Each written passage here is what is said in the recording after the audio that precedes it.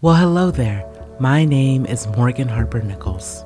I'm an artist and a writer, and this is a space where I share poetry and prose that I hope can make a little room for you to slow down and take a few deep breaths as you prepare for whatever lies ahead. Today's piece is called How to Celebrate Your Journey No Matter What's Missing. If life is a journey, it's certain a rather complicated one, filled with winding roads that wrap themselves around the path of steep hills, only to split into two paths that leave you wondering which direction to go in next. And this is also true. Not all roads on this path will be winding. Many roads will be smooth and well-traveled, giving you permission to pace yourself through. Remember this when you can't help but notice what's missing in your life, when life gets uninteresting or even boring. Remember this when you feel like something more should be happening. Remember this when you're craving adventure and excitement. There's a thrill that comes with new unknowns and reaching forks in the road that we often end up missing when the road evens out and we're just traveling through without gathering any new stories to tell. But at the same time, the slower, less interesting moments give us space to breathe, space to pace ourselves when we were just becoming accustomed to the rush of things. So if you're still craving adventure, if you're craving something new, remember this: if life is a journey, it is also a circular one. It's a round trip that continues over and over. You'll circle back to the adventure.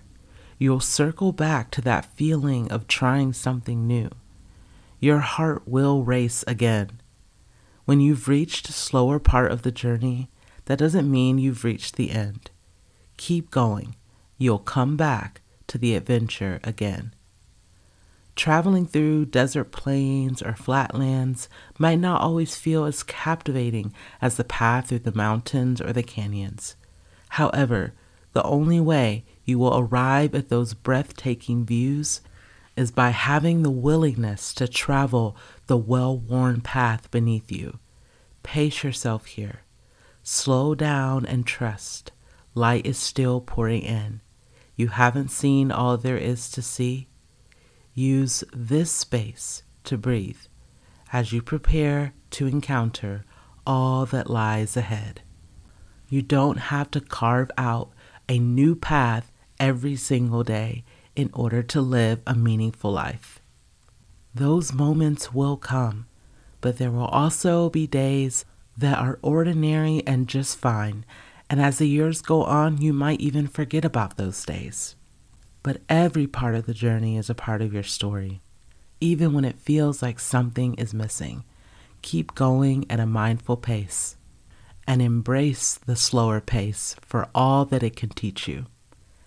And now, I would like to invite you to repeat after me. One day I will look back and see just how beautifully I learned to embrace the journey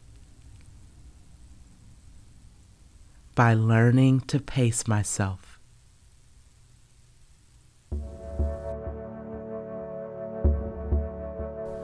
Thank you so much for listening. And before we go, I would like to leave you with a question. You can either journal about this or just carry it with you throughout the day. Does the idea of life as a cycle give you a sense of comfort? Why or why not? Thanks again for listening. I'm Morgan Harper Nichols.